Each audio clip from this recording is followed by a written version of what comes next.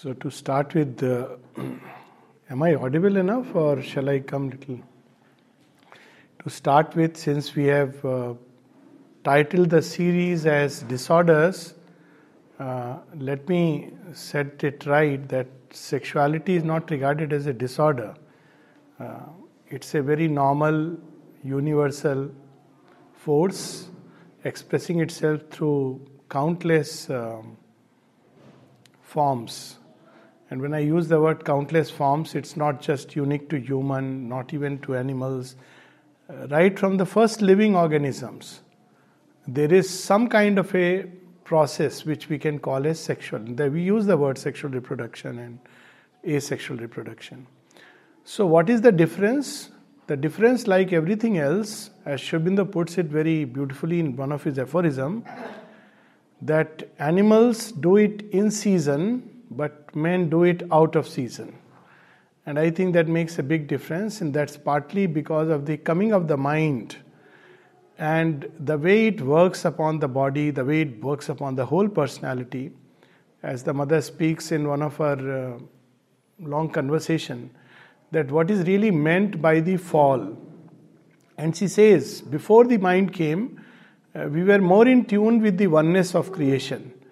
But with the coming of the mind, there has been a kind of fall compared to what we were in our very natural, beautiful state, when we were connected with all the forces in a very normal and natural way.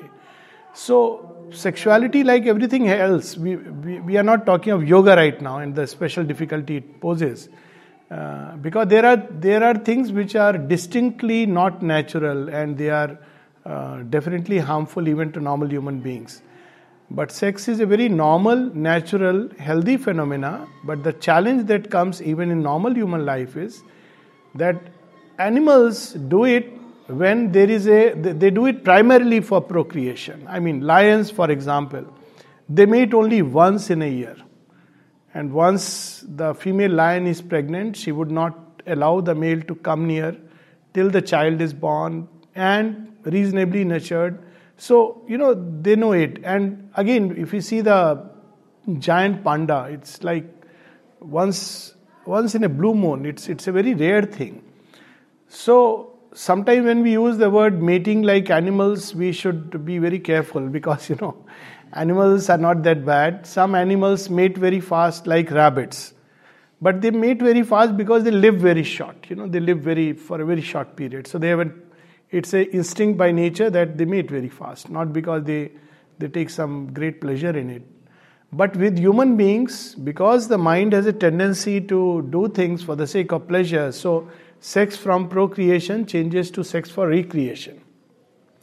And that's when we start entering a slippery slope. Because anything when we start doing only for pleasure, then there is a tendency for habit formation, tendency for addiction, tendency for all kinds of issues. So we know nowadays, we talk about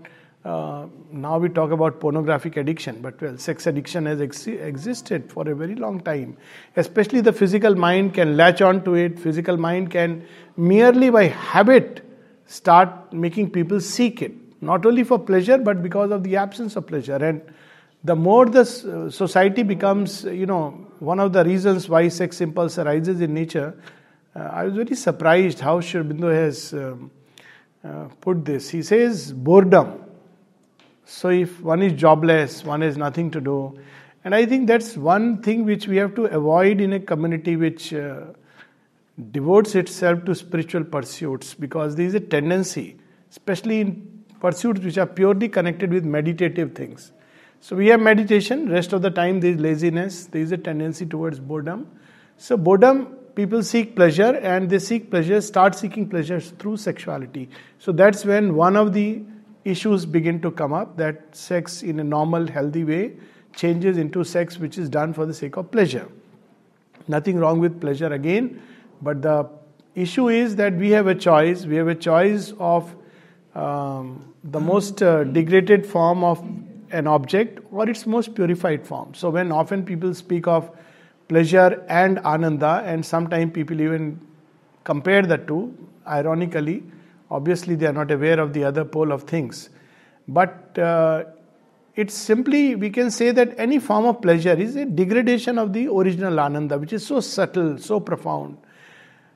And equally, seen from this end, the more we can master it, the more we can offer it, purify it, the more it will change into higher and higher equivalent. So that's the whole logic behind transformation, that any activity of lower nature can be transformed by a process of purification, upliftment, sublimation, and offering into its divine equivalent.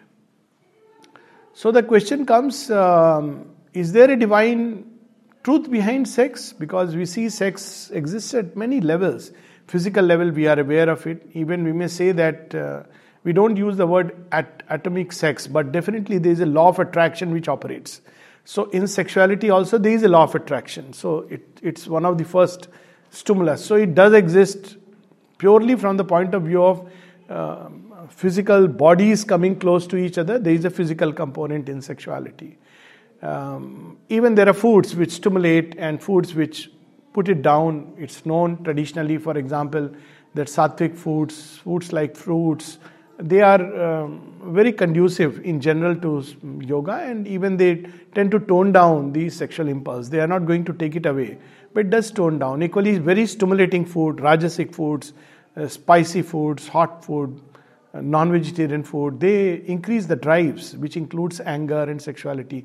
So it's interconnected with the very fabric of life. We can see even foods have that property, or rather can impart this kind of property to human beings and animals.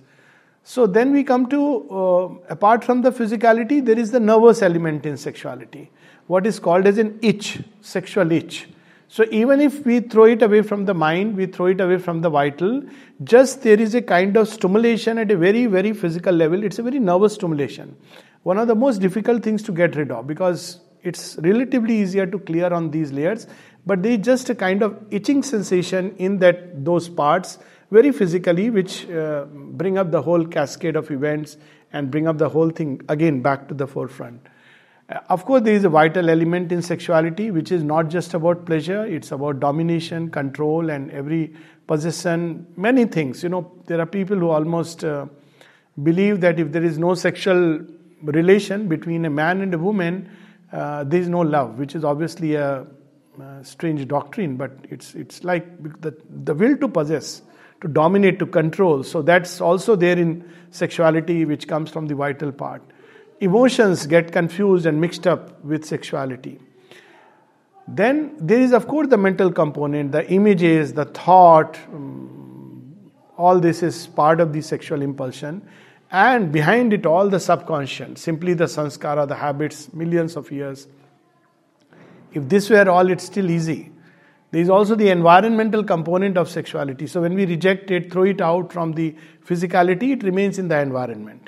And from there a trigger can come. So certain traditional yogis will say, don't look, don't, it's an impossible thing. But there have been people like that. In the ashram, there was a sadhaka who used to close his eyes and walk out of the room. And some of the smart girls in the ashram used to play a prank. So the moment he would start walking out, they would put their feet in front and he would stumble and fall. So either which way he was falling down, and obviously that's not a solution at all. But there are certain, it's a bigger problem. So there are certain sects, like for instance Swaminarayan sect, where they don't look upon girls. The Swamiji, if you attend their meeting, all the girls and women are supposed to sit behind. So there are absurd ways people have gone on to, which includes shunning all women. And Sri Aurobindo, in one of his aphorisms, says very beautifully with his characteristic touch of humor that the perfect solution is either to shun all women or to love all beings. Now, our path is a much vaster path. All beings, when we love, we don't start shunning and start creating a gender difference. Why women? Because, biologically it is true that, and not because of anything pejorative, but sexuality, though it's there in both, but for men it's a much more serious difficulty because of various reasons. There are very biological and physiological reasons for it. For women, for many women, sexuality is a final instrument to express love. For many men, when we use the word money, we know there are many exceptions. For many men, sex can exist as a standalone thing. regardless of any emotional involvement. Whereas women can get very easily emotionally involved, even when there has been a very casual kind of sexual involvement. So it's because the biological system operates very differently. Therefore, this difficulty is generally regarded as being the prerogative of men. Whatever it be, both, and particularly in today's age, nobody is an exception. And we should understand it as a genuine difficulty. It has nothing to do with morality. To start with, we should disengage the moral notion. Take, for example, when Sri Aurobindo was asked that, is there a difference when we have sex with wife and vis-a-vis with some other person? He said there is no difference from the spiritual point of view. So there is no moral issue involved. But there is definitely a difference when we have sex with one partner. That also Sri Aurobindo brings out. So amazing how he has touched upon every aspect. And that's because in any sexual relation, I have put on hold that aspect. Where is the spiritual side of sex? So I put it on hold. But I mean, it will come at its own time. But when there is one partner consistently over a long period of time, any sexual relation involves a vital interchange. So because of this vital interchange, many good and bad a way of saying, but many qualities get exchanged. So it's not just an exchange of fluids. It's an exchange of consciousness. It's a kind of commerce, a very intense commerce. And by the way, for that reason, there is also a difference between self-abuse, as it is called, masturbation, and the sexual intercourse. Because in just when people practice masturbation, there is no, it's more dangerous, more harmful. Because you get into the grip of purely elemental energies, there is a loss without anything in return. Whereas in a normal sexual relationship, there is a both-way traffic. And so if both are at the same level, it's just the same. It doesn't matter. But if both are very disparate in their, level of consciousness, there's a big difference. So sometimes you'll see such strange things, like in the ashram context. A certain kind of healthy friendship has been there right from the days of the mother. It's understood it was not about sex. But, things could happen. But the moment there was a kind of relationship with somebody, outside the circle, and we see this in ancient religions also, that they did not encourage relationship outside the circle. Because it will involve a kind of interchange which can be really deleterious to the core principles of yoga. And that's why it was discouraged. So there is no morality involved in it. It's just a question of that if we have one partner, we are growing up with that partner, much of the vital excitement and all this that accompanies sexuality may go away in the background. Second, the two become one over a long period of time because of this vital interchange. And both can handle each other's, material which has passed into them.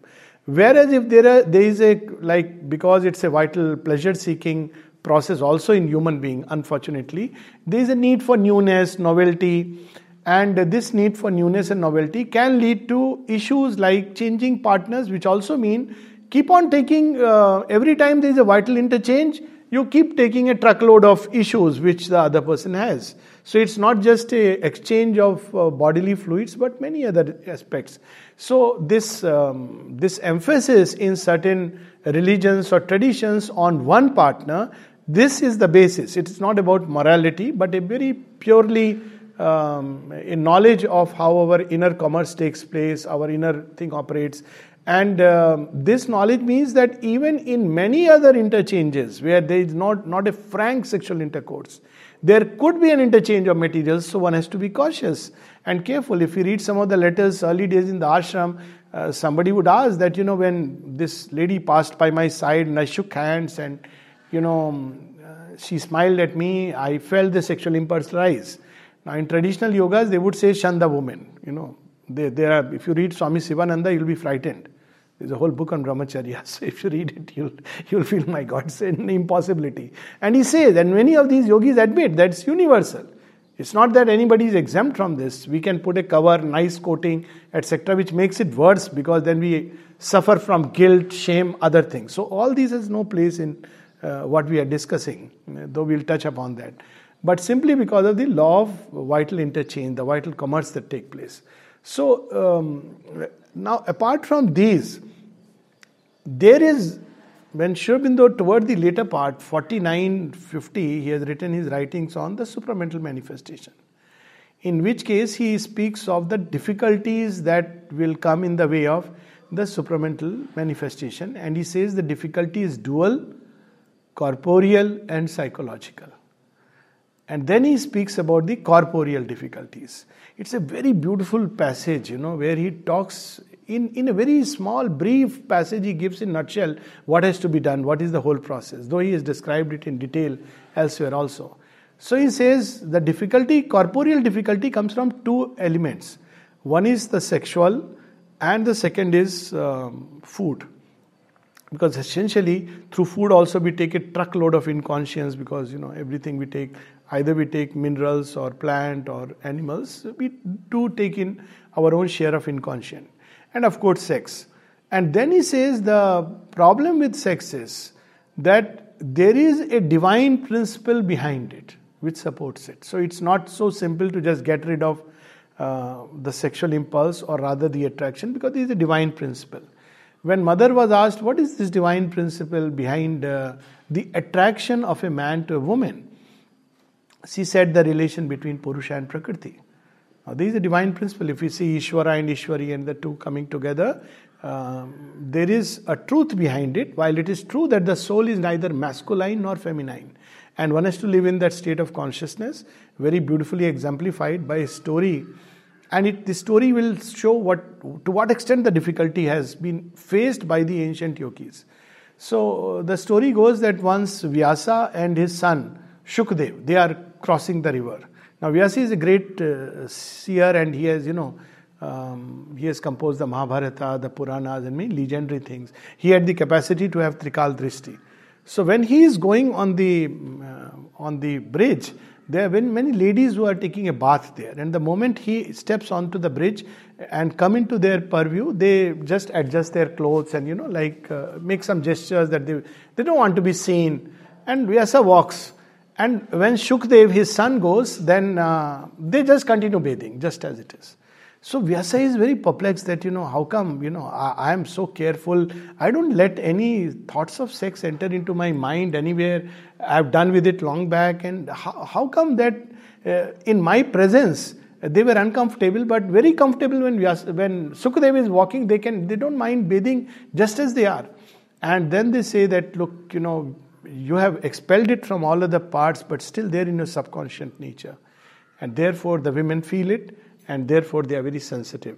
Whereas Shukdev, he doesn't feel anything about it. For him, there is no difference between a man and a woman. He lives in that consciousness. So we don't feel anything amiss about it. So you see to what extent it can go in a great seer like that. And we have legion stories in our own scripture, in Indian scriptures. I mean, Vasishtha had children. Many of these yogis had children. Vishwamitra, who several times went up and down the way. But the difference is, what really makes a difference is that whereas these yogis will come to the full mastery later, but these yogis, if they fell, they got up again and bounced back. In Sri Aurobindo's letter, there is a very nice little letter to Niruddha. He says, I fell again, maybe something else. And he says, he feels bad, I'm unfit. These thoughts come to many people in yoga. Even after many years. Champak Lalji, after 12 years, writes to Sri Aurobindo, are you sure I am fit for this yoga? Can you imagine? So Sri Aurobindo says, all right, what is to be done? Get up, brush your pants, start walking. So don't start lamenting. So things like guilt, shame have no place in yoga. They sap away the energy. Despair, depression. But what happens is that after a sexual relation, or even after self-abuse, suddenly there is a whole door that opens, because there is a fall into the inconscient state, which after that immediate pleasure, there is a state of torpor. Now, in that state of torpor, for a normal person it doesn't matter, because we live in torpor. But the moment we begin to become more and more conscious, I mean, those who are conscious of their nights know it very well that after any sexual relation, the whole night becomes a very different night. Otherwise, one can remain conscious throughout the night and one sees the difference. So the first challenge is that the moment there is a state of torpor, the gate opens to all kinds of things. So one can get up in an irritable state, one can, again doubts may come in, there can be feelings of depression, despair, guilt, not because that is sent by some divinely ordained. Divine would not want us to experience these things. He would want us to wake up and start the process again. Sit down and meditate. That's it. That's how the yogis of old have gone. Vishwamitra didn't lament that I have fallen because Menaka came into my life. Vishwamitra went ahead with his life and gave the Gayatri mantra and is regarded as such a great rishi. So one of the first things is to dissociate these mental things which have come up partly because of society and morality about sexuality. That will make it a little more easier to handle. And indeed it happens. Over a period of time, all these issues go away, and we know that yet it's a process and we come out of it much faster. Sri Aurobindo says the ability to bounce back much fast. The second problem with sexuality now vis-a-vis yoga is that those who begin to live in the higher centers, I'm sure people would have experienced it, that ordinarily in the human sexual relationship, there is just a little joy or pleasure or whatever which is purely confined to the Muladhara. I'm sure this experience many will be able to relate. But after one has made the ascension, then paradoxically, it's not just the Muladhara centers which get triggered. Right from the top to the bottom. Some people experience it as an intense pleasure because, those higher centers come down. But the problem is that it's also a great fall because one was dwelling in these centers which are very active. And there is a veiling of the consciousness which one has to recover. And the more one develops, goes far into yoga, the easier it is to recover. Within few hours, maybe even within few minutes if one is, but usually within few hours. But the more one is behind, one is still not taken largely on the path, still not stabilized, the more time it takes. Now, which means that for a long, long part of the journey, the two go together. Sri Aurobindo was asked this question that, is it possible to have self-realization even while having the sexual impulse? He said, yes. And the very interesting part is that some of us may be aware, there is a famous letter of Eleanor Montgomery. Heard about her name? She was an American lady, fashion designer, and she writes a letter to Sri Aurobindo. People don't know the questions, they know the answer. So in one of the letters she writes, it is very strange that when I was having a sexual relation with my husband, I suddenly experienced the state of the self. Did I really hallucinate? Is it true? Sri Aurobindo says, yes, your experience was true. Why did I happen during this phase? Because you were in a state of entire self-giving. So even in that state, now this is not the path recommended way, but it's possible to go very far. So one should not start struggling with impulse in the beginning. Mother keeps telling about this, that look, first accumulate the positive forces of yoga, peace, light, love, gratitude. All this one should develop before touching this part. And repeatedly she cautions, even cautions that, ultimately it will drop away with the dropping away of the animality on the body. So some people unnaturally put themselves into conflict with this part, leading to a lot of loss of time on the way. And when Sri Aurobindo was asked in the beginning, he was not very keen on taking very young people into the yoga. Usually the preferred age group was late 20s, preferably early 30s, mid 30s. Standard age was mid 30s. There were very few exceptions of youngsters. They wanted to come, but not always taken.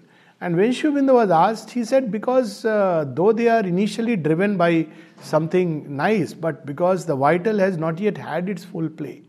So it will emerge, and there will be many conflicts in the nature, which they won't be able to handle in the ashram setting, because it does not facilitate easily this kind of an urge. So it's better that they have the experience of life, know what things are, and then come. So it's, in ancient days, this is how the system worked. Like the first initial phase was brahmacharya. It's strange if you look at it like, why did they keep the first 25 years for the most difficult things? or the first student years. Normally when one takes the journey of yoga, one thinks, oh, brahmacharya is for later part, which is true in a way that the true practice of brahmacharya begins when one has already, navigated much of the way.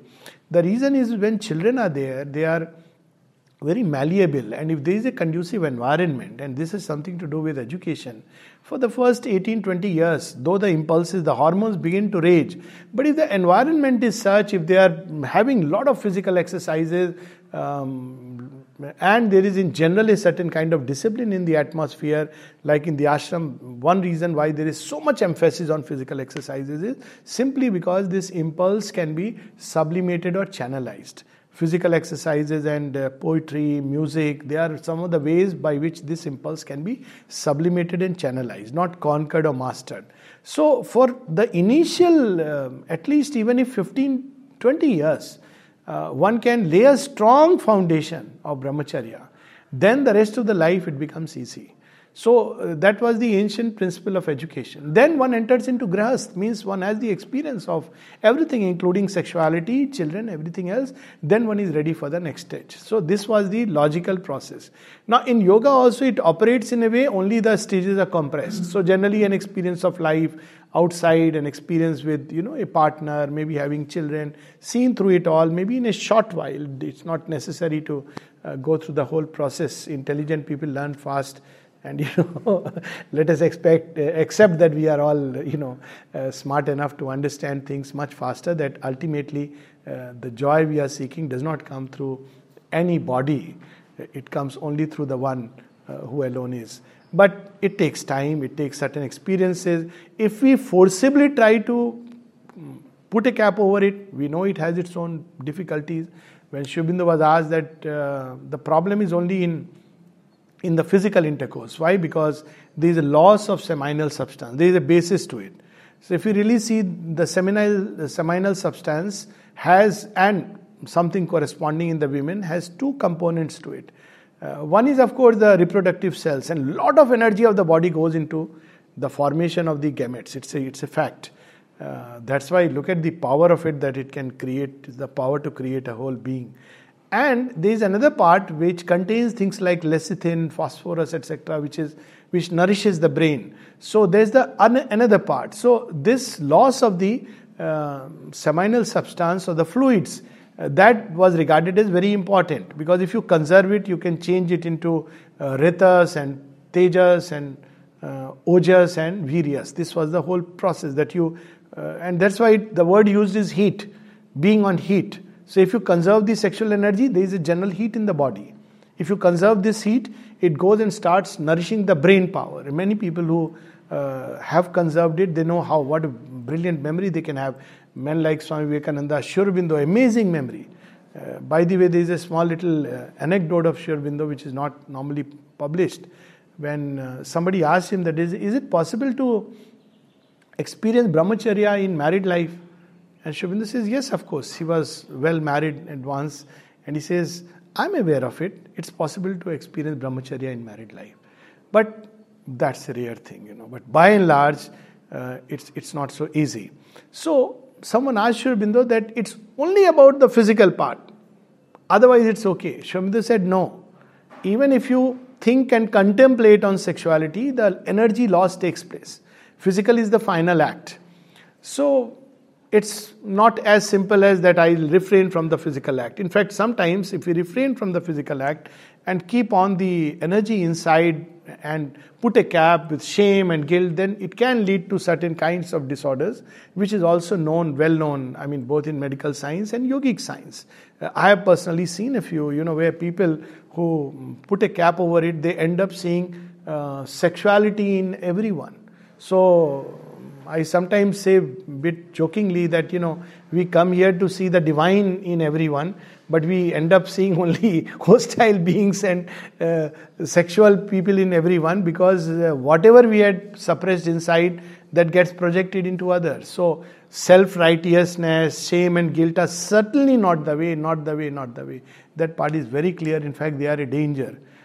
Probably more dangerous than simply, going through a normal life and then emerging out at some point of time As I said, many experiences can come on the way, do come on the way even while sexual process is going on. But what do we do during this period? Sri Aurobindo advises Sanyama. Sanyama means a regulation. Don't let it be just like an animal thing. So in his essay, he talks about that again. So he says there is a divine principle behind it. Therefore, complete rejection of the sexual impulse was not possible.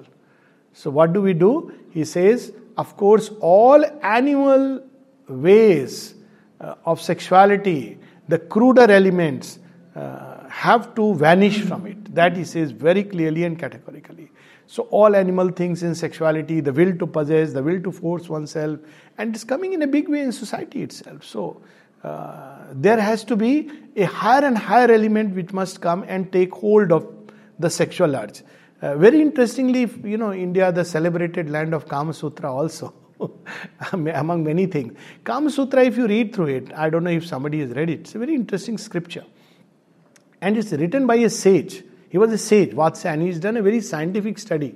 Now, people, talk about Kama Sutra and say that Kama Sutra is about sexual postures. No.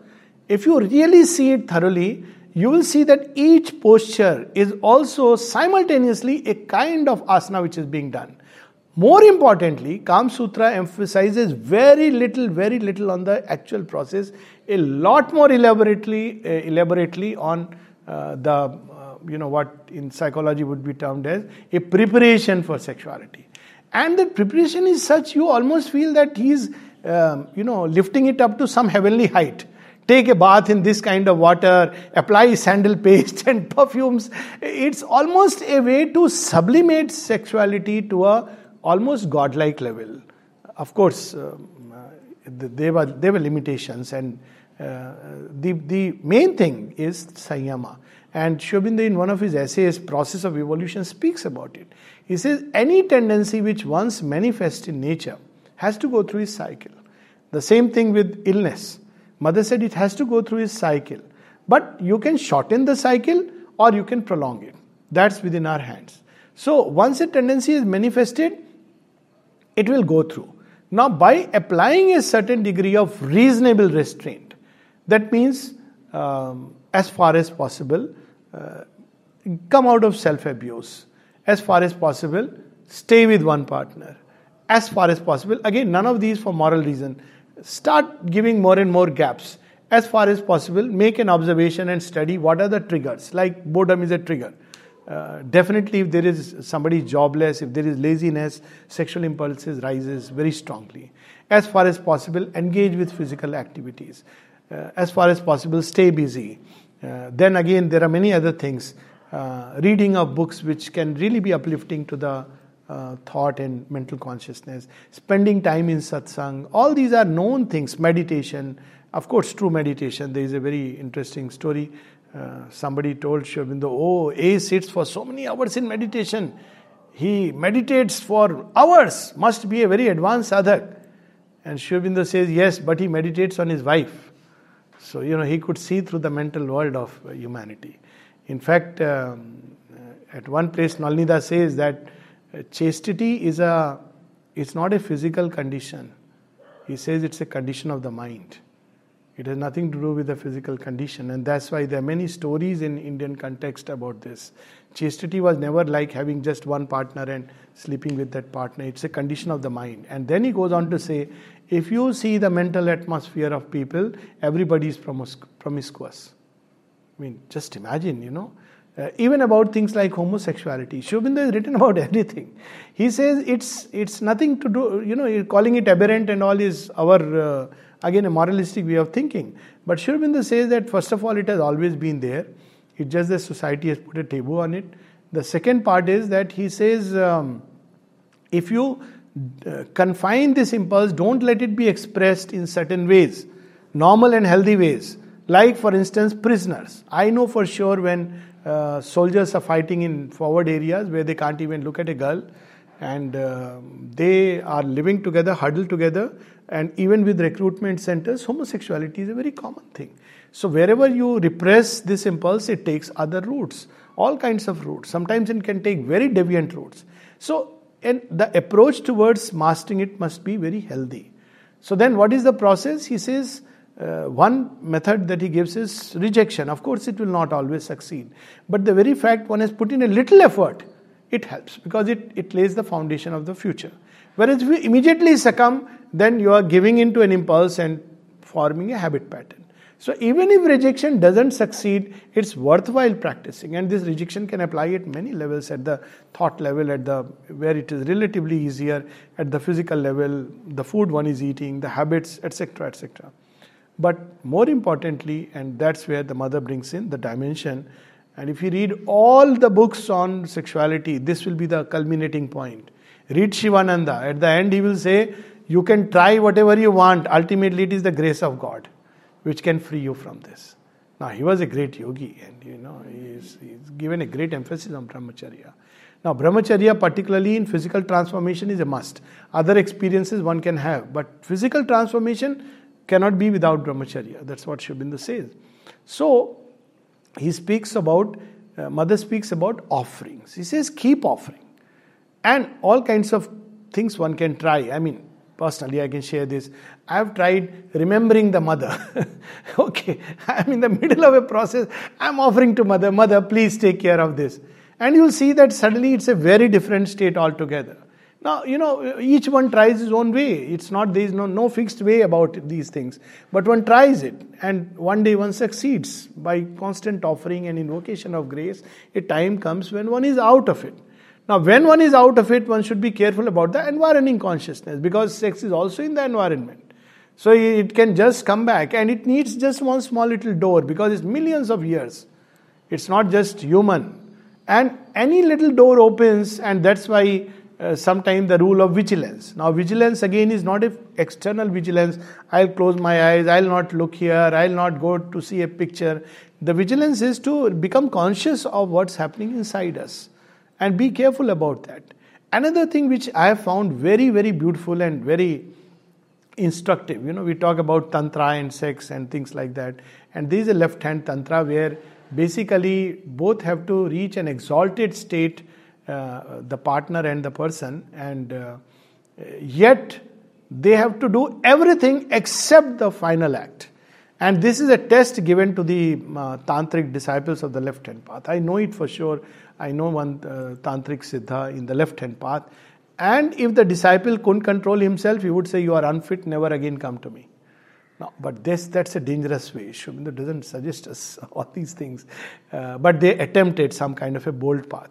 But the right way is to keep on offering, and a time comes when it becomes weaker and weaker. Then with regard to environing consciousness, again, I read a very interesting statement by Swami Vivekananda, and I just love it, because I feel it's the simplest thing to follow in life. And especially for us, because we are children of Divine Mother and we love her. So he says, what is true Tantra? He says, true Tantra is see the Divine Mother in all women. I have never found a more powerful. And of course, it's there in Tantra Sar. Sri Aurobindo has translated this part of the Tantra Sar into English, where he says, O Devi, I worship you. O woman, I worship you as a Devi. Meaning thereby, regardless of who the woman is, she is your partner, she is outside you, you're meeting her, worship her as a goddess. Now this very fact of treating women, in fact that's the exact sentence of Swami Vivekananda, worship all women as goddess, that is the true Tantra. Sri Aurobindo says, of course he says that this is one part of it. He has translated this aspect of Tantra Sar. But he says you have to see the Divine Mother in all. Obviously, you can't deprive. Men also are same portions of the Divine Mother. But this is a very, very magic remedy. It takes time, but to fix the mind on looking at anyone and everyone, that the person is none else but the Divine Mother. Some power or aspect of her. Now again, there is no instant remedy. But definitely over a period of time, through various ways. Another thing which I have found very useful, and maybe with that we can end and open it to questions or answers, because I can't say there are any quick answers to this. It is, which I feel very tacitly has been done as an experiment without calling it like that in the ashram context.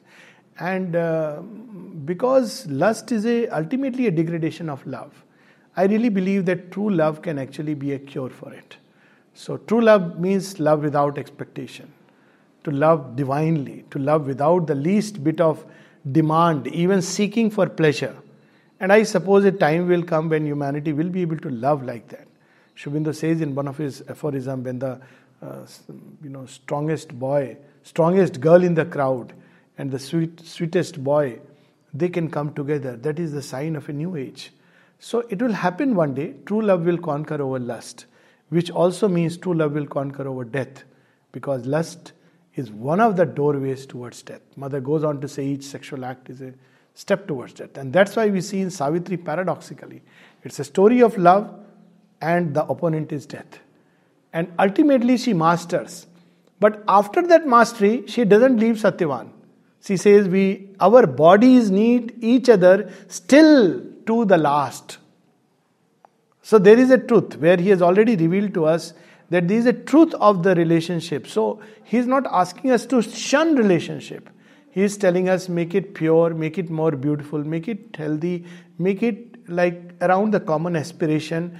Don't let it remain vital, stuck in the vital mud and the quagmire. And one day, man may not be ready today, but surely a time will come when there will be relationship like that. In the ashram context, whenever there was a vital involvement, Mother and Sri Aurobindo would immediately discourage it. But wherever there was true friendship and true love, they would never discourage it. In fact, some of the old sadhikas, one of them was telling me, whenever we would tell Mother, I feel love for this person, what should I do? And this sadhika was telling me very beautifully, she said, look, never repress the energy of love. Never repress the energy of love.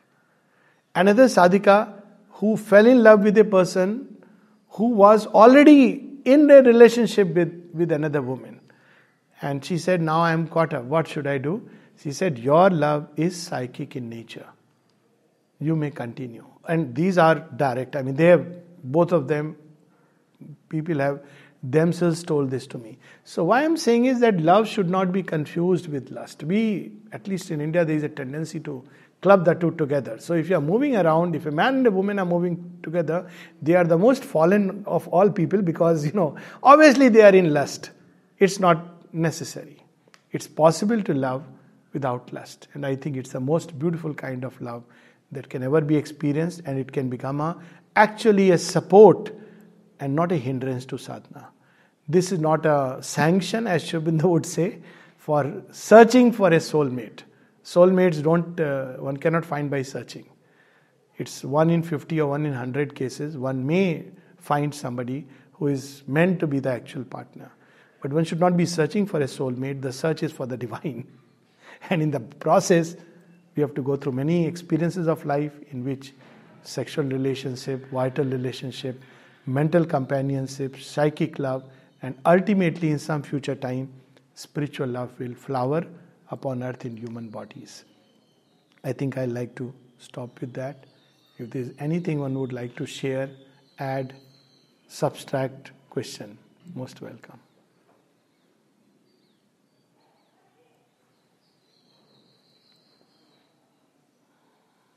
You mentioned this quote of Sri Aurobindo who said that he experienced brahmacharya but in some of his poems and even in Savitri, it really feels like he's describing lovemaking.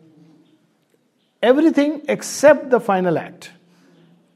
That's what. So in Savitri, when you see that act of marriage, you see, leaving aside the symbol part, this is a symbolic way of looking at it. But I take it that Sri Aurobindo is Sri Aurobindo.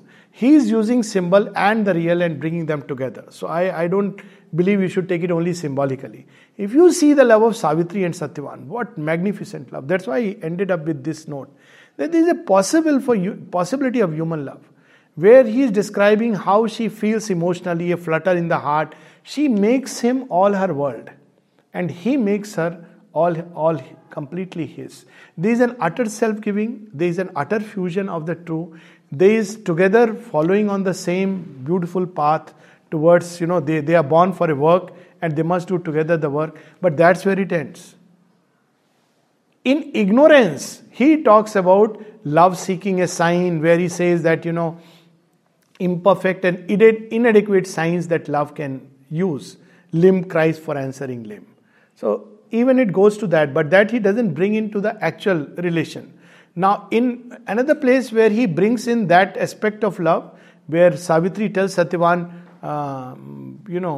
give me more of your kisses and more of your embraces. I thirst for more. That's when, Sri Aurobindo, that's the beginning of the book of yoga. Now, interestingly, if you see, there Sri Aurobindo describes how Savitri is completely identified with the human consciousness. Because this suffering, this pain, so at one level it liberates us, that there is no scope of guilt. But what she does with it, she doesn't either remain there as an indulgent woman who is crying and craving, or as an indulgent partner, and of course he didn't know, poor fellow. Good for him. So, but good for him, she has won the battle for him. So she doesn't remain there. Then comes the next step. She says, what shall I do? Because my heart is craving for more, it's crying for more, but it won't get more. Isn't that a truth of our human relationship in the vital level?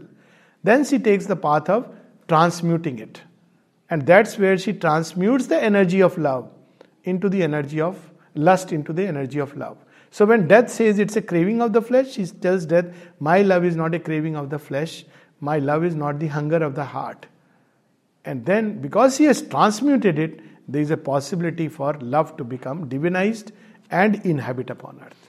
So definitely Sri Aurobindo didn't make it a taboo subject. Savitri, the most important work, speaks about it, absolutely right, but it also speaks about the transmutation of that love from the animal to the divine stage, passing through a phase of humanity. Savitri's love is never shown as animal love, but a human love, where everything is involved. And then it transcends to the divine. So I think it's important to remember it that, as Mother said, man is one leg in animality, the other in humanity, yet he is a candidate for divinity. Sometimes we think being in animality we can leap to divinity. We have to go through the human phase. And that's why in Auroville, where she talked about marriages are no more necessary, they become redundant as an institution, dated. She also gave this message of, which nowadays we give as on marriage, but it was not given for marriage, it was given for relationship. It was given primarily when she gave this message to Auroville that marriage is not necessary. She said, bring it back, they will misunderstand. Obviously we'll say, wonderful, we can have free sex with anyone. So she calls and speaks about what it means to be in relationship. Then there she says to unite your body, to unite your senses, to unite your feelings, to unite your interest, to unite your mental occupations.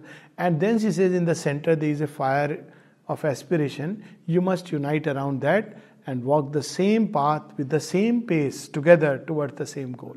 That is the secret of a lasting union. At the same time, she did not condemn or ridicule anybody if they went through many experiences. There is a very clear passage in Agenda where there is a man who flirts around and people say, oh, Mother, you are talking to him, he is a very bad man. Usual, typical, And Mother says, no, I find him very good. He has gone through illusions, people go through it. So casually she says. Another instance where, people started shunning a woman because she started living with a man. Now I'm talking of ashram, those days. Imagine. So she started living suddenly with a man and people used to respect her a lot, suddenly started shunning. So Mother says, when these things happen outside, I can understand, but when this happens here, I am shocked. What is she shocked about? Not about the woman living with a man, but about people's reaction. And then she says, those who are still living in this social mindset, they are not ready even to take the first step onto the path of yoga. These are her words.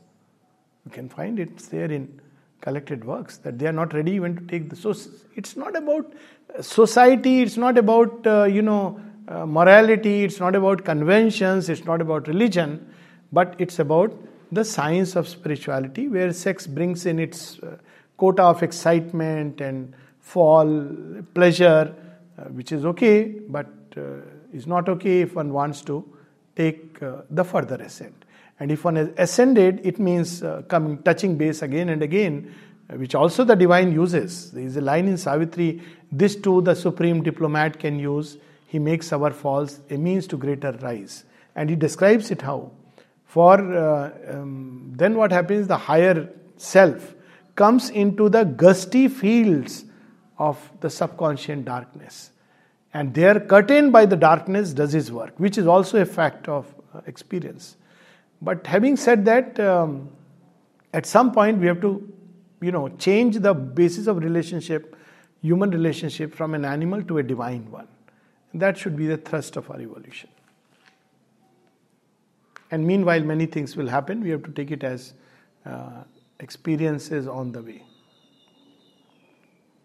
Yes, please. I wanted just to add a comment from my psychotherapeutic work I did for many years. And which I very often seen when I work with people or in groups I participated, when people were very stuck in their patterns, or they escaped from world into their little world or whatever. I mean, very often the main thing getting them out of there was a relationship or a woman. Yeah, often not even the healthy ones, but the ones really confronting people with their patterns. So sometimes actually wondering if the divine is not working with this means as well. Yes, of course. I am in 200% agreement with you. Divine is free and he can use any means. So I have myself seen, though they don't speak about it, the reason is that people will take it as a sanction. So in evening talks, for instance, when somebody asked Sri Aurobindo about, even about this truth behind sex, he said, yes, there is a truth. He said, why don't you tell us? He said, no, it's very dangerous if I tell you guys now, because humanity will take it as a sanction. But I do agree that divine is free. He works with infinite freedom. And he can use anything, including a relationship, to suddenly bring us out of a pattern or a groove in which we are stuck and shift us. I completely agree with you, and that is an experience one has if one goes through life, and it should not be seen with a good and bad lens. That's a big difficulty. I think that's a big challenge, because we still have the religious and moral ideas which prevent any true mastery. Yes, Manoj. Can you say something about Shiva Linga that is worshipped very commonly? Yes. So there are several kinds of understanding about it. I'll tell you, Shivlingam. So if you see Shivlingam, if you see, it's rooted in a way that there is a base which is like a female genitalia. If you look at it, and there is a lingam which is more like a male phallus. That's how many people have understood it as, it's about sexuality. But actually it's about, I personally believe, leaving aside the tantrics, Shaivites who used it as a tantric symbol, and I just refer to it as the left-hand tantra, which went down a path. Even Vaishnava tantra took the left-hand path. But they took the path of, loving all at a human level, which easily degrades into all lust. But the Shivlingam, to my understanding, which Mother has also mentioned, is the union of the divine with material nature. So, Lingam is not the male phallus. Lingam is the Shiva extending himself above and below and everything. And this is Prakriti, the most material nature, who receives. Now, it happens that because that is a subtle truth, there is something similar reproduced by nature, because it draws the idea from that and reproduces in the physical plane, in the most material creations, because there is a subtle truth there about it. But the truth is there, not vice versa. So many of these psychoanalysts who reverse the whole process and say, it's basically about sexuality. No, it's about a deeper truth. The divine giving himself to nature, literally penetrating, and nature is receptive. So that's how the masculine and the feminine principle come in, the Purusha and the Prakriti come in. But to reproduce this truth at a human level or at an animal level, nature has created forms which try to reproduce it. But obviously it's very clumsy, it's very distorted. And Sri Aurobindo speaks about this experience of the divine consciousness penetrating material nature, and he has literally used the word Kamananda and Maithunananda, which are again misinterpreted, because Maithun, as you know, Maithun means, at a very crude level, it means self-abuse. But Maithun also means the union of two opposites. So, the highest divine consciousness touching matter and permeating it, penetrating it. Literally, if you see even the words, Mother doesn't use this word, but one of her prayer, she says that praise to the divine consciousness, and thou who permeatest penetrates every cell of my body. Now, it's a very profound experience. If you have to reproduce it in some way, how do you do it? So, long back, because in India all kinds of experiments took place, they took that truth and gave it a symbolic form in Shivlinga. That's how I understand it. I know there are many other ways of looking at it, but it is consistent with, at least with our yoga, where the highest consciousness entering into material nature. And Shiva and Parvati's relation is about that.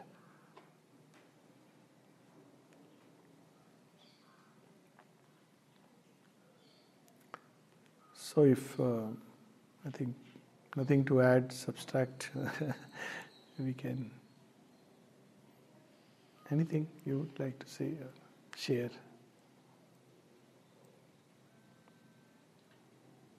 You mentioned about pornography. Yes. What is it? Yeah, pornography is dangerous.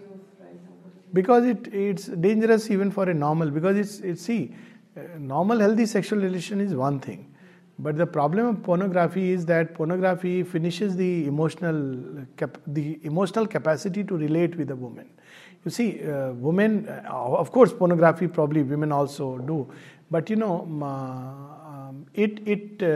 a healthy sexual relationship, there should be an engagement of two personalities. In one of the first things that we learned as a psychiatrist, I am bringing in my profession, and was very happy that even standard textbooks mention that sex is not about physical intercourse, but it's about the coming together of two personalities.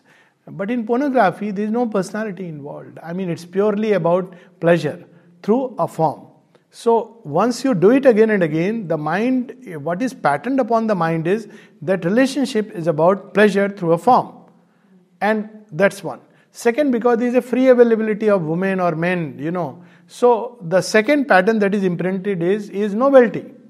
So very soon one is fed up with one form. Now all these are perversions. This is not normal sexuality. So perversion in the sense, maybe somebody will say, oh, no, it's not perversion, it's normal. But of course this is not natural. It's very unnatural. Third is that because you have a quick access, now that means there will be no sanyama. You have, any time you feel like having sex, there is an impulse, there is a possibility on the net, or people even in parliament sit and watch pornography. That's why I'm saying it's a disease. It's a disease. Then now we talk about pornography addiction, but it's a disease if you look at it. Then the fourth thing, as I said, during purely self-abuse practice, the big problem is that there are a lot of elemental energies, what are called in India as bhutas, and bhuta, not ghost, but elemental energies which are in the environment, and they can easily take grip of the person, and they will start pushing. So the impulse becomes worse and worse because they are there in the environment of a person. And I think Mother notes about Maurice Mager, who had visited, I am afraid my French pronunciation may not be right, please correct me, M-A-G-R-E, Maurice, I know, Mager, he had visited and met the Mother. He was a very famous French writer. And he said, I have seen people who indulge too much into sex, that there is a swarm of entities, vital entities around them. And Mother said, I congratulate you, your observation is absolutely right. And Mother narrates this in one of her talks, that he made a very correct observation, that there is a swarm of elemental entities. Now what these entities can do? They can even create accidents. Because basically these are elemental energies, they don't care, they are just interested in their fun. So the problem with the pornography is that it is, apart from unhealthy and unnatural, it is dangerous. Unlike a healthy normal sex with a partner, which even if you have a few partners, leaving aside the sexual transmitted diseases, etc. But what is the solution for it, I don't know, because pornography has invaded the world. School And lots of money is now there. Maximum money is in pornography. So money, sex, power, they are interconnected. What Sri Aurobindo said in The Mother, these are the three doors of fall: money, sex and power. And in pornography we see all the three mixed together. So I don't have a solution. Individual solutions, okay. Ideally at some point people have to decide whether whether you want pollutants like carbon dioxide, and people are having all these conferences on carbon emissions. We should ban it. The word ban evokes, but at some point you have to ban the psychological pollutants which are destroying the atmosphere. That's my feeling. But when it will happen, I don't know. Because it is a strong pollutant. And if you have an excess, you don't have a solution. Because you can't blame children. They are very impulsive. 13-year, 14-year-old, you have given him a toy through which he can have instant pleasure. But at some point, I think the decision has to come at a very high level, because otherwise it's a free streaming thing. Okay, so I think we can close it. Thank you so much.